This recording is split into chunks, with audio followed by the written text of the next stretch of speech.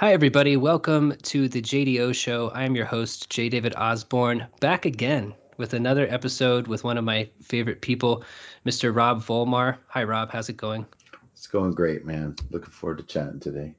I think we'll probably just do every episode with Rob because it's always fun and you always have good things to say. So today we are going to be talking about Twilight of the Machines by John Zerzan. Um, to kind of start it off, to sort of frame the book in the context of our previous conversation, uh, if you guys haven't checked that podcast out, go ahead and do that now. It's a few episodes ago in which Rob and I discussed "Can Life Prevail" by Pentti Linkola, and within that discussion, we talk a lot about the concept of deep ecology, and as a way of framing this book, Twilight of the Machines, um, I thought that we could start off by sort of picking up that thread and seeing how Twilight of the Machines might offer a kind of a way into deep ecology through Zerzan's anarcho primitivism. So these are a lot of words, but I know that Rob will be able to make sense of my word salad. You're very optimistic, sir. No, Okay. I so yeah. When we talked about Linkula, we talked about deep ecology, which if you think about your kind of standard environmentalism in the West, that would, in a lot of cases, constitute like a shallow ecology, because the environment is only valuable for protection to the extent that it is useful to human beings. And so deep Mm-hmm. ecology goes one step further and says, hey, what if all of these things actually have like an intrinsic value Right, right, right. and that aren't really about like human use or human comfort. And so the question, that you arrive at the end of that critique is, okay, by what means do you Mm-hmm. bring this about as kind of a human ethos? And of course, Lincoln, as we explored, his some of his responses to that question are, um, engaging and really put a valuable critique on modernity and modern civilization. And then some of them are kind of like fascist wet dreams. Why can't we just toss a whole bunch of cats in a bag and throw them motherfuckers in a river, right? Yeah, That kind of thing. yeah, and for people who are chafing against the the controls of modern industrial life, like that, that's kind of like a nostalgic pitch, if you Right. will, back to when people were subsistence farmers and they didn't really have the um, luxury of letting a bunch of more cats running around the farm, and so they did what they did. Um, but then he extends that, of course, to just basic disregard for all human life outside the boundaries of the country in which he finds himself situated, Mm-hmm. and that's problematic. Yeah, yeah. So, um, and we there have been a number of different, I guess you would say, like schools of thought that answer that question differently, with kind of a different set of critiques and a different um, set of solutions. And one of those is anarcho primitivism. Uh, so there isn't a lot of like certainty about where precisely anarcho primitivism begins. Um, some people point to like Thoreau. Um, I would definitely say that the poet, oh Lord, hold on just a second. Robinson Jeffers had kind of an anarcho-primitivist slant to his work. Um, but like definitely I think one of the foundational texts of anarcho-primitivism is Freddie Perlman's Against Leviathan, Against History.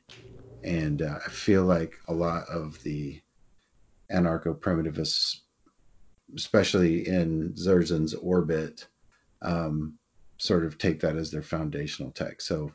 Um, so it's valuable to to understand like what are the specific claims that anarcho-primitivism is making, and then that way we can kind of map uh, Zerzan's writing, especially in this book, as to how it differs from the basic model, if Yeah. you will. Okay. Cool. That's a great place to start off then. So, when it comes to anarcho primitivism, which, by the way, if we're going off of aesthetics of words, it's a cool sounding word.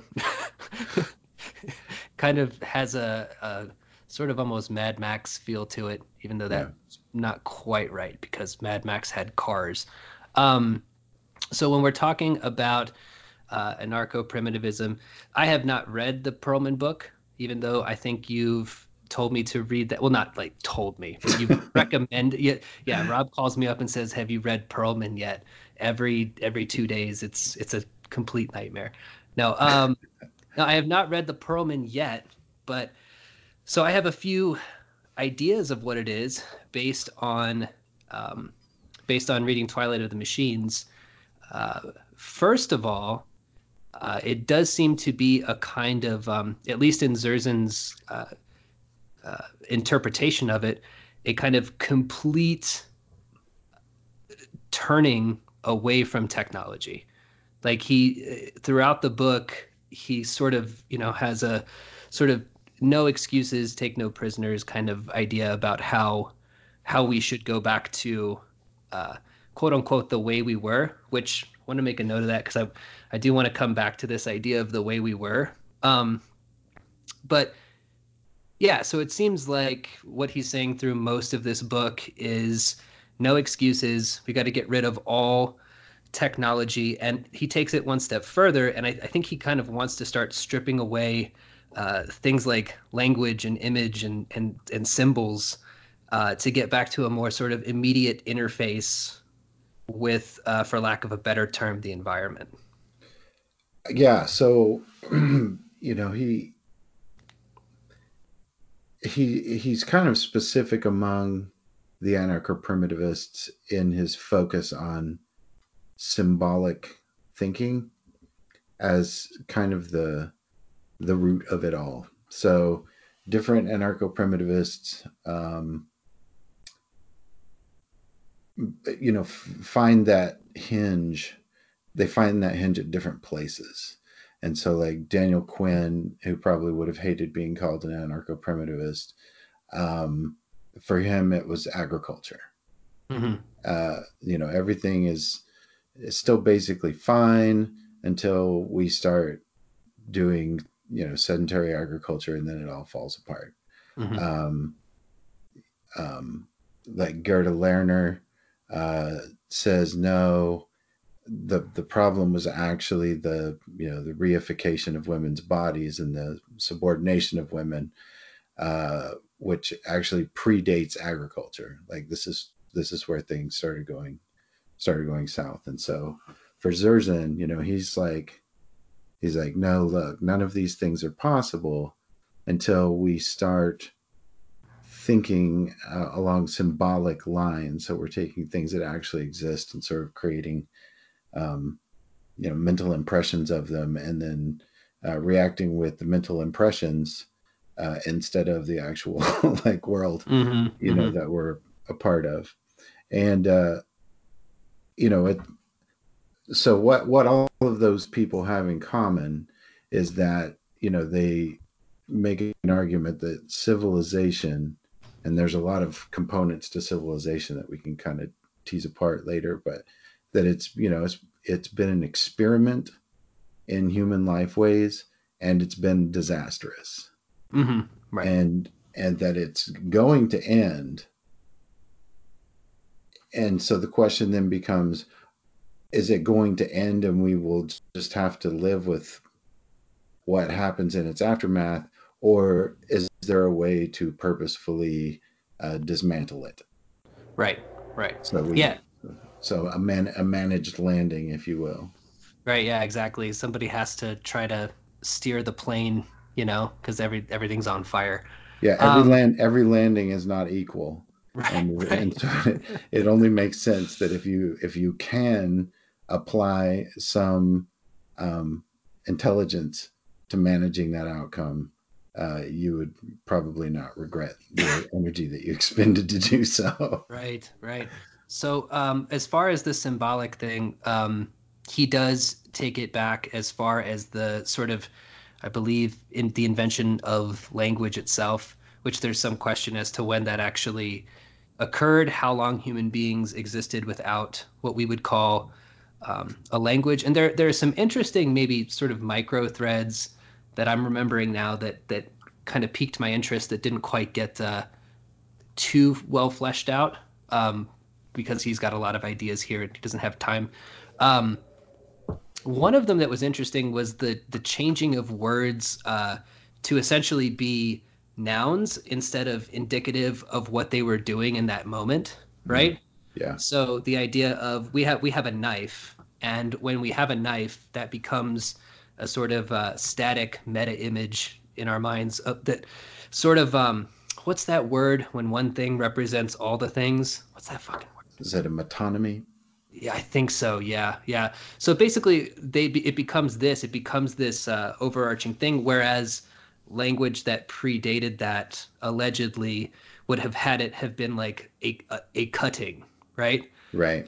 The knife was only the knife insofar as it was becoming a knife, Yeah. which Or is its identity was dictated by how it was intended to be used. right, right, right. Um, oh, my Kindle just shut off. I had a quote here from sort of close to the beginning. So this jumps forward and it says the roots of today's globalizing spiritual crisis lie in a movement away from immediacy.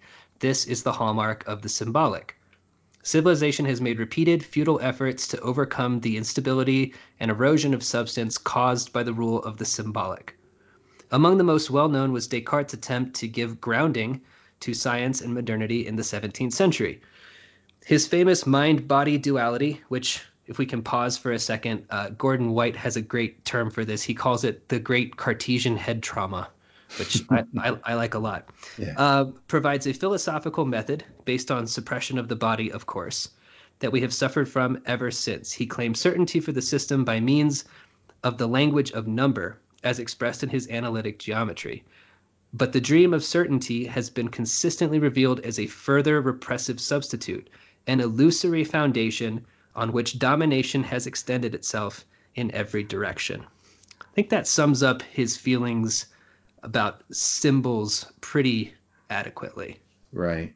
You know, I feel like that there is a so if you take this argument to its full conclusion, like we should just all stop speaking and burn all the books and such and so forth.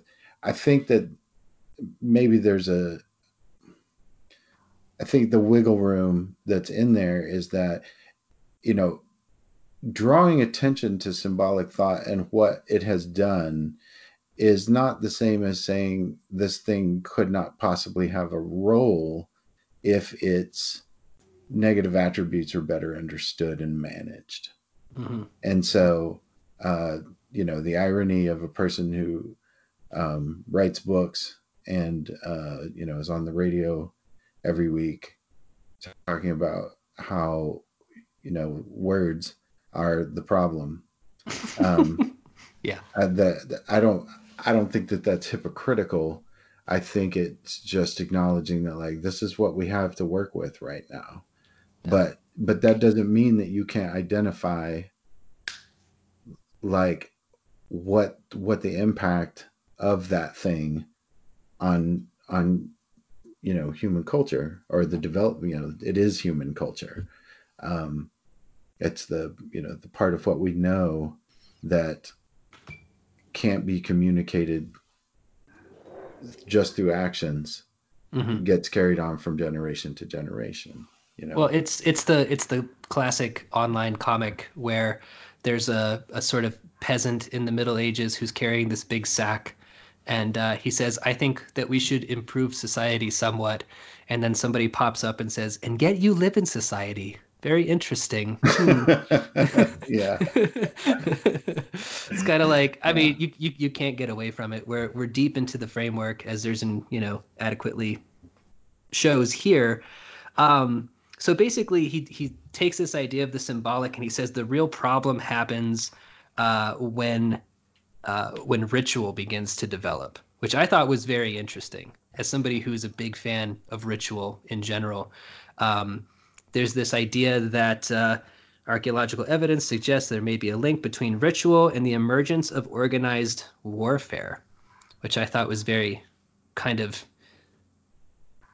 interesting. So, like, it's another one a little bit later says, beginning with the axial age, the stress is on the static qualities of objects. So it goes back to that thing we were talking about a few minutes ago. Hmm. And it's once things become sort of static, I guess, for lack of a better term, in time, rather than being immediate and flowing, you end up with things like ritual, which leads to, I believe the argument he's making there is that it leads to the beginning of hierarchies, right?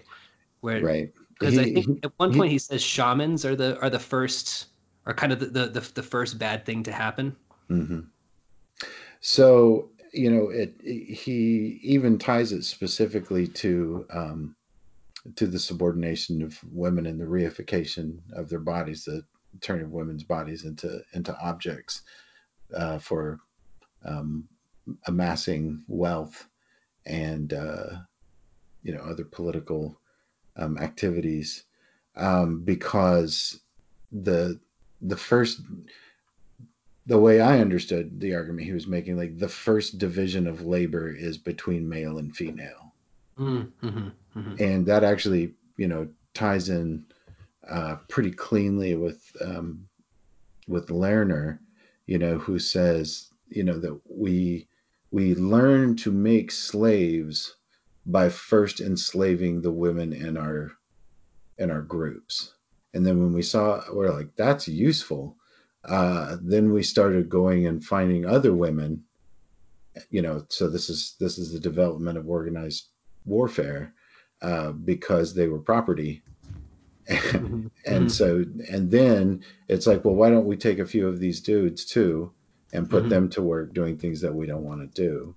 Hmm. um, and so the kind of classical interpretation of the like a Sumerian city state is that the citizens are working on behalf of the temple in order to amass all the grain there, and then it is evenly redistributed. When more recent interpretations suggest that most of that um, agricultural work was being done by marginalized outgroups of of people who have been taken prisoner, and that nobody would do that shit willingly. Hmm. Right, And right. so the only way, and so those walls that we always talk about as being like the means by which we keep people outside are actually the means by which we keep a population hostage, Hmm. Right. in order to do these things that we need them to do, Yeah. um, because nobody does it willingly. And Right. so when we start thinking about the division of labor as being first between master and slave, rather than sort of like boss and worker, um, I think honestly that we're arriving at something that's probably closer to being um, historically defensible. Yeah, and he has a great quote that I don't think I highlighted. I just remembered it because it was so good. It was towards the end. He says, the the division of labor is really just a labor of division, which I thought was really cool Yeah. because the division of labor, um, after you have all these sort of symbolic, um, over time, and we get to places like, Sumer and Egypt and places like that. Every civilization in general is based on dividing people up into what they do, but the key word there is dividing people up, Yeah. is sequestering them, which finds Mhm. its modern incarnation in like cities, basically, like Right. modern cities. We're all in these little boxes, basically. So most of the anarcho-primitivists place this a very high premium on on the notion of domestication. Right. And so we think about that as kind of a sociological progression over time. First people learn to domesticate the animals, and this is a means of sort of increasing the efficiency of hunting. Hmm. Right, that there are certain species who are more susceptible to domestication than others, and I think it was Peter Michael Bauer writing as Urban Scout who talked about that. The process of domestication is very interesting because it weakens our prey, Mm. and so we cut the bulls off the horn off the bulls, and we uh, you know um, castrate, and we sort of create these environments where animals are sort of trapped in the adolescent um, part of their life cycle, Hmm. and those are the means by which they're domesticated. And so the anarcho-primitivists just extend that and say, is there any animal on the earth to whom that applies more appropriately than human beings? Mm. Like, Hmm. we actually learned domestication by first domesticating ourselves, and Hmm. then with all of the kind of violence that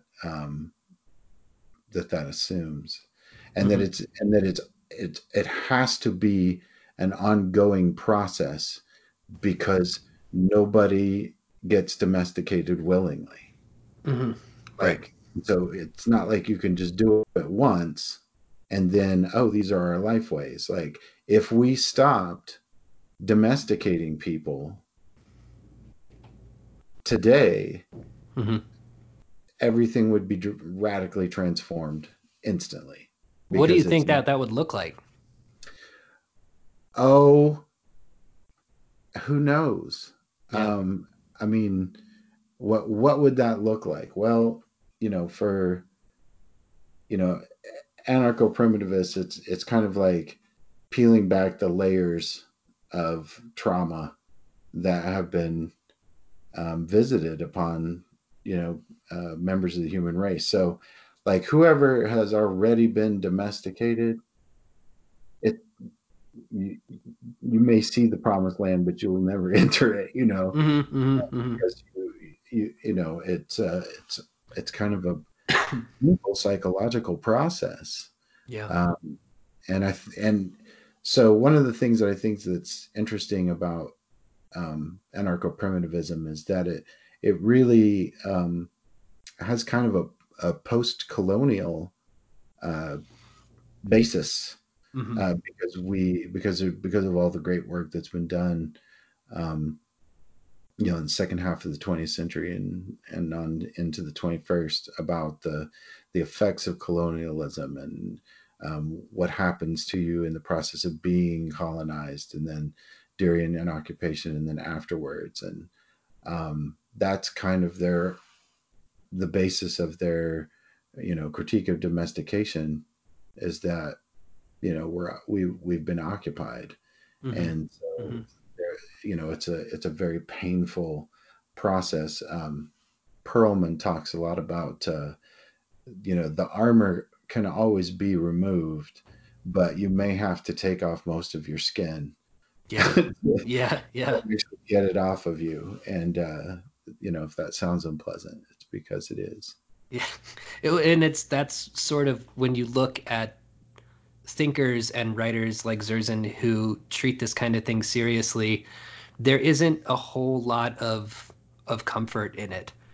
That you the arguments don't try. He's very he reserves a special bit of his ire for people who I think his name's David Abrams, The Spell of the Sensuous, Hmm. which I read a few years ago and thought was pretty okay. But it's apologetic.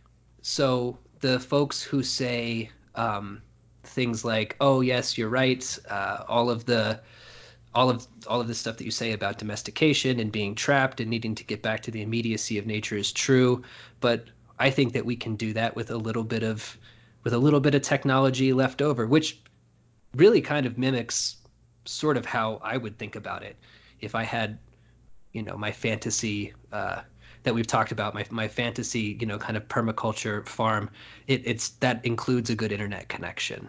Right. Um, but Zerzan's very kind of, hard line about it. And the whole idea is no, we need to not have internet, which is essentially a mass communication tool for symbols. um, we need to just get back to living directly on the land.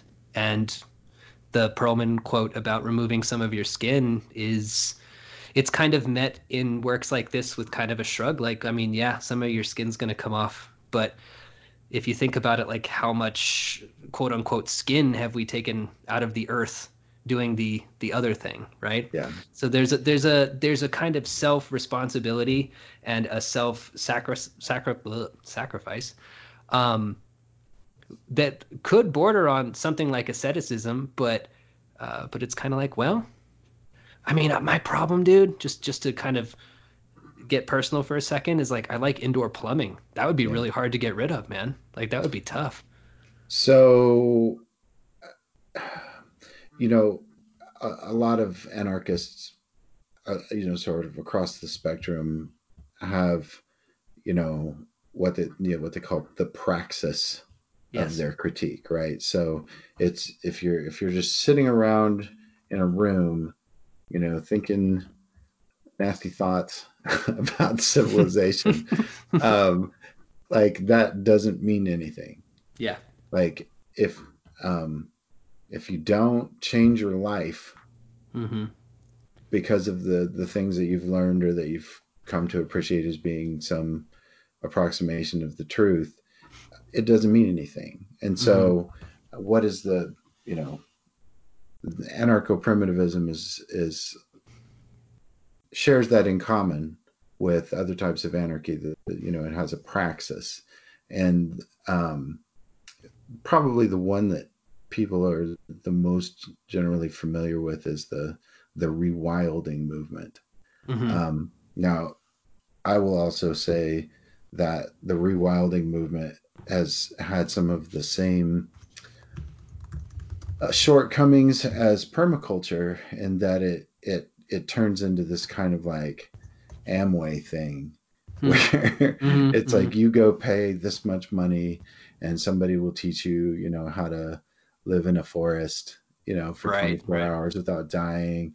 And then you can take, after you put your time into the scene, you can have your own book and your own website and maybe that's helpful. Like it always comes across as kind of gross to me, but like Mm-hmm. Mm-hmm. whatever. Um, so that term rewilding is like it's kind of a contested ground as to what exactly are you talking about. Um, but it is that this idea of trying to, okay, so if we're having to remove the armor, there's a couple of ways that can come off. And so when people sort of dystopian thoughts about some ill-defined civilizational collapse, where tomorrow you don't have running water, or the internet, or medicine, or a grocery store, any of those things that we are absolutely dependent upon to function. um, that's going to be the armor being removed quite forcibly all at once. Yeah. And and if that all sounds unpleasant, it is. You can Yeah. you can talk to people who have lived in Somalia and Afghanistan at different periods of time and be like, oh yeah, that shit's awful. Like nobody wants that to happen. So if you think about the term rewilding, it's something that's constantly happening. And so if you instead desensitize yourself to some extent by removing those things as you're able, um, but always keeping the idea of how could I do more with less of this, Mm-hmm, mm-hmm. then whatever stage of rewilding that you're able to sort of achieve and sustain, if there is one of those precipitous drops, it's going to be a lot less far for you than it is for everybody else. And this gets back to what we were talking about in the beginning of if you believe that civilization is going to collapse, how much energy do you want to put into figuring out what that collapse looks like? Mm-hmm. um, Yeah. so in that sense, like, it's not it's it's not a binary, either you're disconnected from the matrix or you're a free person running through a meadow. It's more of a spectrum that Mm-hmm. you try to incrementally move yourself in a direction. Yeah. um, Yeah. No, totally. Um, just, I think that's great. I don't have anything to add to that. I wanted to shift gears just a little bit, and talk about how the book, how Twilight of the Machines talks about things like mental health and depression. Um, because this, maybe you can kind of talk me through this a little bit, but this is probably where I had the biggest issue with the book in hmm, general. okay. Um, so a few things. Number one, um, Zerzan talks a lot about sort of the rise in things like binge drinking and depression, obesity, all being related to modern sort of civilization, right? Specifically, kind of the past 100 years or so. Um, and I don't have an issue with that. Okay. I Okay. think that that makes perfect sense. The way that he lays it out in the book makes perfect sense. So, um, as is the kind of want of this book to sort of move everything back through time, the issues that I have are kind of the idea that people before 10,000 years ago were living a sort of idyllic life. So it's put into this sort of dichotomy, for me at least. What I saw the book as was, you know, before we had civilization, there was no war. People sort of lived, people had their own territories, but they lived mostly harmoniously with each other. And then there's a bit where he says, according to recent archaeological studies, the first few million years of our existence were spent in this way. And then he lists three authors. So I'd probably have to do the research myself on that to see what the evidence looks like.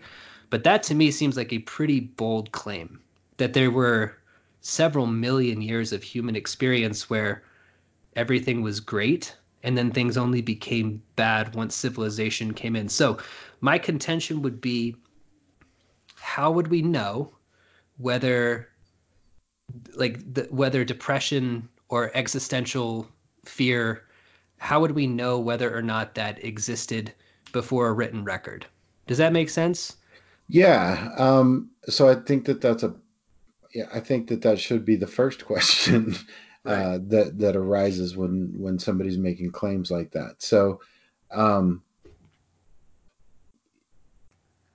so a lot of the claims that Zerzan and other anarcho-primitivists, Kevin Tucker, and they spend a lot of time in the literature and anthropological literature, specifically post-colonial.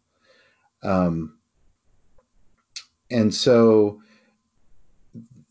they don't need a sort of an archaeological or paleo anthropological basis for this argument, because there are still uh, bands of people, and there are not many, but they exist, who are living in a way that we think conforms pretty closely to what we might describe as our Paleolithic life ways. Okay. And so I think that we need to make a distinction between everything was perfect and the specific sort of maladies of civilization, because Mm-hmm. just because you remove war and slavery and oppression and domestication and uh, scarcity, uh, you know, disease, once you remove all of those things, there are still some fundamental um, you know, sort of the incorrigible facts of being alive, Mm-hmm. that will still, would still be there waiting for us. So, like, nobody wants to die, Right. Right. and yet Right. we all do. You True. know, sometimes the people who we love uh, don't love us in the same way. Mm-hmm. Mm-hmm. That's hurtful. Yeah. Uh, so I think it's a reasonable question to ask. Um, do we think that, the lives of chimpanzees who are living like chimpanzees is different in a way that would appeal to us? Mm.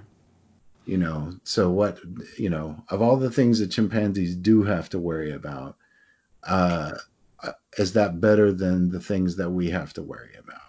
Mm-hmm. Mm-hmm.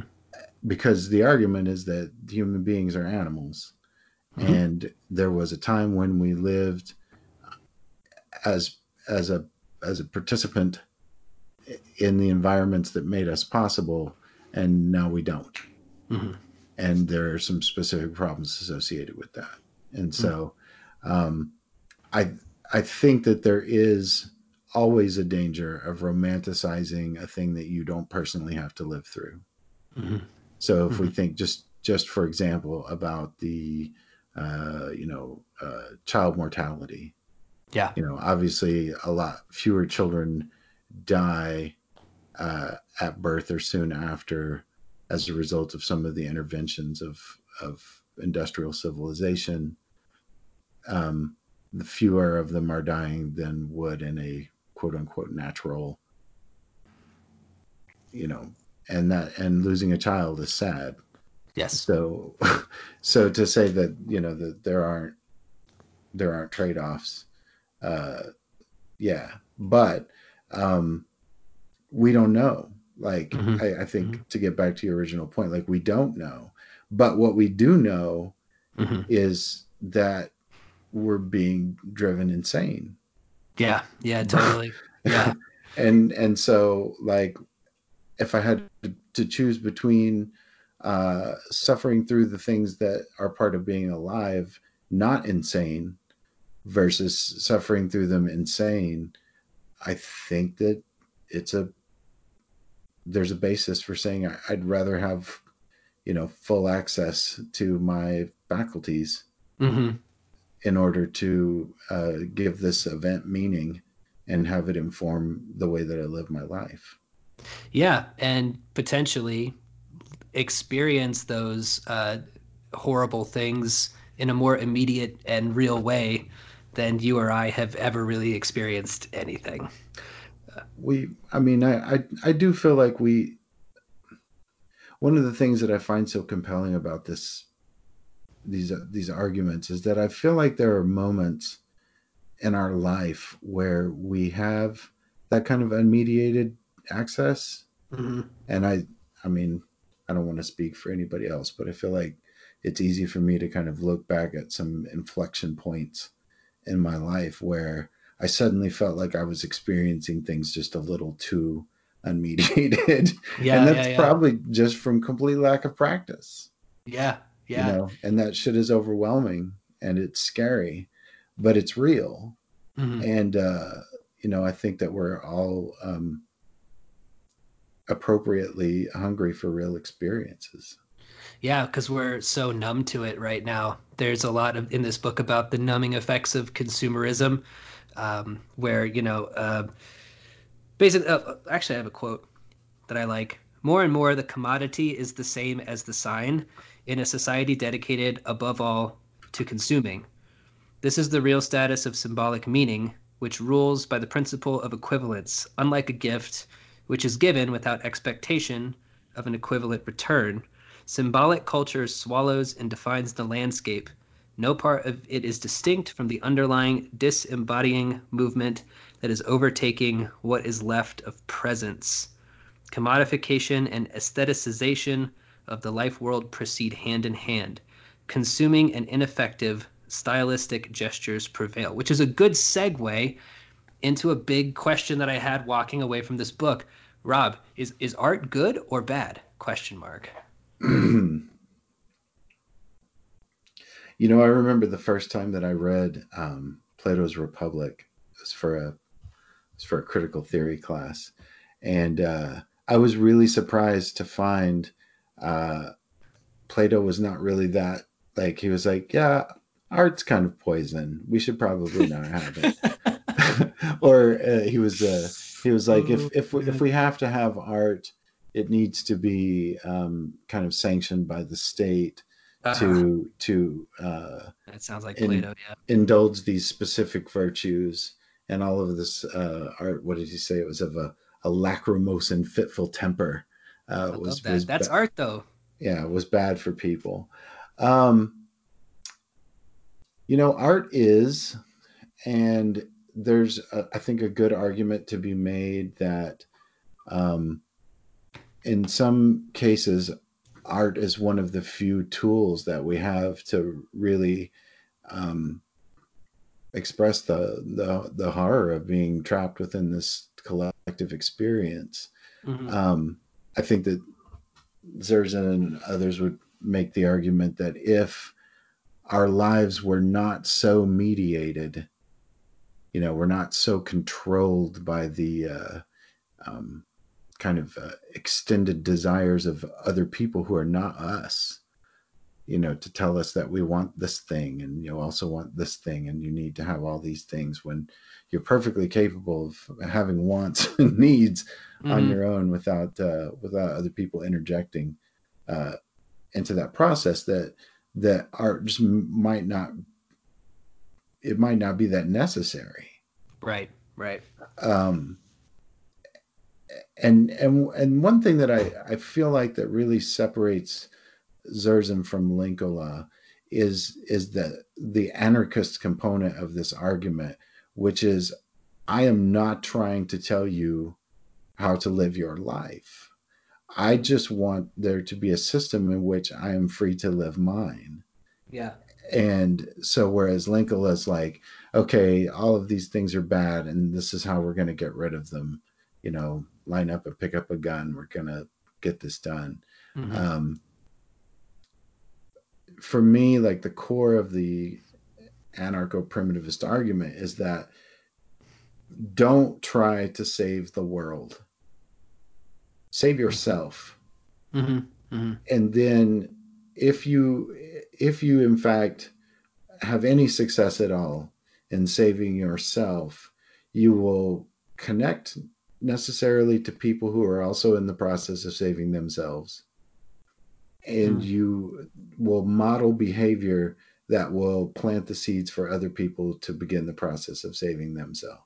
Hmm. And that everybody has this, you know um, Zerzan and Kevin Tucker uh, pretty recently have started self-identifying, instead of as an anarcho-primitivist, but as primal anarchists.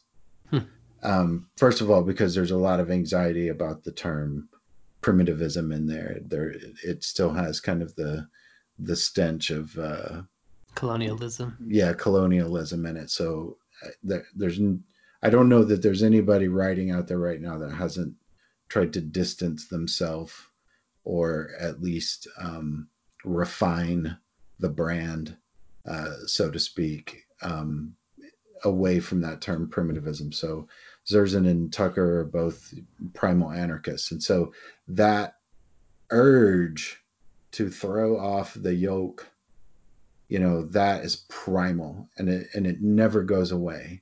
And so when people see that that part of them is like, oh yeah, that thing, and and then they model that behavior. And so I find that very I find that to be very inspirational, Yeah. um, because if your plan hinges on people being something better or different than what they are because you want them to, that's not a good plan. No.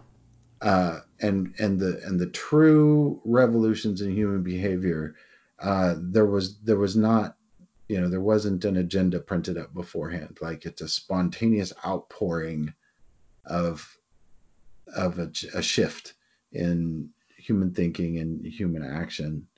And so, this, makes to me a compelling argument that it's like this part of ourselves is not only sort of in there and available for access, but it's fighting really hard to get out. And Yeah. like, you just need to let it. Yeah. No, I love that. That's great. So far you've convinced me on all of the questions that I've had so far. Um, the going back a little bit to the art, this idea that if you kind of went back to this primal way of living, you wouldn't quite need art. That resonates really hardcore for me because it does seem like the main issue with a piece of art in general is its relation as a symbol. It kind of feels like what Zerzan uh, sort of rails against in this is they use words like commodification and domestication, but really what it feels like to me is separation. Mm. So a piece of art, if we were living in a way that sort of ignored the oppressive force of time that we're all under, if we ignored that, we would experience these things sort of in time as they came. But the act of making an art, let's say you make something really funny or something really sad, what ends up happening is that by doing that, it's like sort of catching, I guess, maybe a like a one of those Jurassic Park mosquitoes in amber. And once you've captured the mosquito in the amber, uh, it's sort of no longer a mosquito. You're no longer really experiencing the mosquito. You're looking at it. There's an arm's length distance between you and emotion. So if you have and this is not in the book. This is me spitballing, by the way. I'm not trying to put words in Mr. Zerzan's mouth or anything. But the idea is that if you continue sort of along that path, you become further and further disconnected, as we mentioned earlier, from true experience because you're so used to experiencing sadness and happiness and fear at an arm's length Mm. by looking at it as sort of like the mosquito trapped in amber rather than a part of a continual sort of becoming or flow. Um, it's more it doesn't allow us to really sort of understand ourselves or the world Mm. because it's hard to you have to sort of like put on your running shoes and be able to run along with the current of things not in an oppressive be on schedule type way but in a kind of dynamic sense. So it's like dynamism versus a static form of experiencing emotion. Yeah. So, uh, most of the, meaningful, what I would call maybe mystical traditions of human culture, acknowledge that change is the fundamental unit of reality. Mm. And then we go back to the things you were talking about of sort of trapping trapping these ideas, trapping these emotions, trapping these experiences in a form that is static, that we feel like we can hold and we can study, Mm-hmm. and we miss out on the sort of the essence of the thing, is that it's always changing. Yeah. Everything is constantly changing. And so, like, I've heard it, you know talking about mental health issues. I've heard that depression is when you can't stop thinking about the past, and Mm-hmm. anxiety is when you can't stop thinking about the future. Mm-hmm. Mm-hmm. And so, if you look at the different sort of mystical traditions and the premium that they place on uh, now, Mm-hmm. and now is where things are happening. Now is where we can um, do things to influence change. And now is where experience is happening. So if we're constantly thinking about what was or what will be, trying to make plans for how we would like the future, like, the only plan for changing the future that makes that has any utility to it is being enacted right now. Mm-hmm. Mm-hmm. So you don't dwell on how you got to where you are, and you don't dwell on where you're likely to end up if things don't change. Mm-hmm. Like, you gotta make a choice to do something different now. Mm-hmm. And Mm-hmm. so if we think about that pre-symbolic thought then as being that constant sense of now, like, and everything is now, everything that's happened is now, everything that will happen, it's just all now. Mm-hmm. Um, and so, tying that into what you were saying about art, like, what is what is the functionality of art, right? So if somebody makes a painting, and then somewhere between zero people and infinity people will see that piece of art, and they will engage in an aesthetic experience that reminds them that they are not the only person that exists in the world. Mm-hmm. And so, to the extent that people have looked at the Mona Lisa, you know, that is the volume of that experience, or I've always felt like musical performances also have that quality, you know, t- intensely have that quality, because you're in a space with other people who are all hearing the same thing that you're hearing. And so Mm-hmm. it's this very, like, kind of fluid collective experience.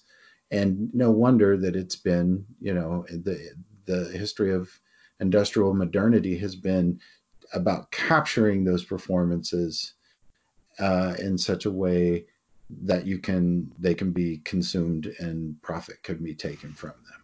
Yeah, and profit can be taken from them, exactly. But I think also it's important to, you know, from the other side of the coin, to not necessarily confuse form with content, and to realize this just came to me when you were talking about a painting. And while a painting might be a sort of capturing of a moment that's put on a canvas for people, every time those people that you're talking about see the Mona Lisa, the art is an act of becoming, Mm-hmm. right? So Right. something is sort of being generated by that. It really kind of depends on, I guess, from what angle you look at it. I think that there's a way to engage in this sort of immediate way with something that might be trapped in a box or an Mm-hmm. amber, right? Yeah. Um, Zerzan says towards the end, not specifically about art, but I liked it. The nature of experience is linked to the experience of nature. When the latter is reduced to an insubstantial presence, the former is disfigured, right? So the experience of nature, nature being a sort of fraught term, like the experience of nature, it includes the experience of art, right? And so the key is to not have that sort of commoditized and devalued, so as not to affect the inverse of the overall immediate nature of experience. Right. I mean, it kind of begs the question, like, you know, if you, what would be better, to look at the Mona Lisa every day, like if you were a a guard in the Louvre or something. Like to look at it every day, or to look at a different painting every day. Mm-hmm. Because Right. even though you're correct, in the in saying that the term nature is highly problematic in most of the ways that it's used. Like if you are out dwelling in the world, you will be presented with something new to look at every day. Mm-hmm. Yeah. Like and so we can recognize the utility of art as it exists as a kind of remedial remediation of our disconnection from actual experiences. Like it's valuable in that sense because we crave those experiences. And so having them in some form is better than having them in no form at all. Mm-hmm. Mm-hmm. Yeah, no, I love that. And it makes me think of the idea of the the sort of craving for novelty that's been perverted and sold back to us as, memes and Facebook likes and things like that. New stuff all the time. Always has to have the new stuff. I love that you said that, in real life, if you were a sort of gatherer hunter tribe, sort of moving throughout the plains, you like you said, your experience would be different every day. So novelty would just be sort of handed to you as part of the immediacy of your existence. Yeah. And once that novelty goes away, because guess what? Now you live in a box and you get into a different box and go to your job box and back and forth and back and forth, and you see pretty much the same things every day. That's Mm. where the craving for novelty comes from, even in the first place, right? Like And the the development of advertising and different mechanisms for influencing what people believe that they want, like that recognizes that sort of deep biological need that we have to cope with novelty, mm-hmm, mm-hmm. and then perverts it into for me it's like, oh, if I just buy this book, Yeah, yeah, if I just pick up this thing to read, add right. this piece of information to what I already know, that somehow I'm eventually going to be satisfied. That Mm-hmm. has, I've been at this for almost 48 years now, and I am not satisfied. Yeah, yeah. Well, that's an interesting way to describe yourself as a so we're coming up on an hour here. This has been a great conversation. Not exactly even where I thought we were going to go with it, but it was a lot of fun. Do you have any sort of final thoughts that you want to, something we maybe didn't bring up that you wanted to talk about? Um, you know, just tying it back into the book, like I'm not sure that I would recommend this as someone's like introduction to primitivism, and I don't mean that in a damning with faint praise kind of way. Like it's a really interesting book. Hmm. Um, Zerzan's uh, arguments are grounded in a lot of philosophy, anthropology, post-colonial critique, political critiques. He's and it's academic in the sense that he shows his work, He like he does, he yeah. he foregrounds the people that he's talking about, and so this it's a he's a really great he's a great and expressive and compelling writer, which is so helpful because reading criticism is just it's a lot of work for most people. Some of these essays get a little closer to the um, kind of you know dealing in people's experiences in the way that Linkola was able to, and what makes his writing so compelling.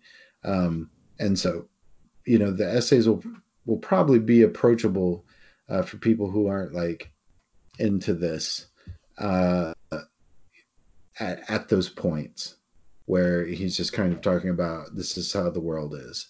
um, Excuse me. the parts where he's doing philosophical critique and bringing in all the authors, like that was super interesting for me. Hmm. But I could definitely see people who aren't used to reading that kind of work often say that it's kind of exhausting, Hmm. Hmm. because you're constantly being you're constantly being reminded of these other writers and what they've said, but you don't really like. No one has enough time who's not John Zerzan to go actually read all of those things Yeah. and to write this piece. So there's an element of it where it's like, I believe you, man. Like, I'll take your word for I'll it, take dude. your word for that. So I don't know that it's like it's a good like kind of primer, uh, Hmm. but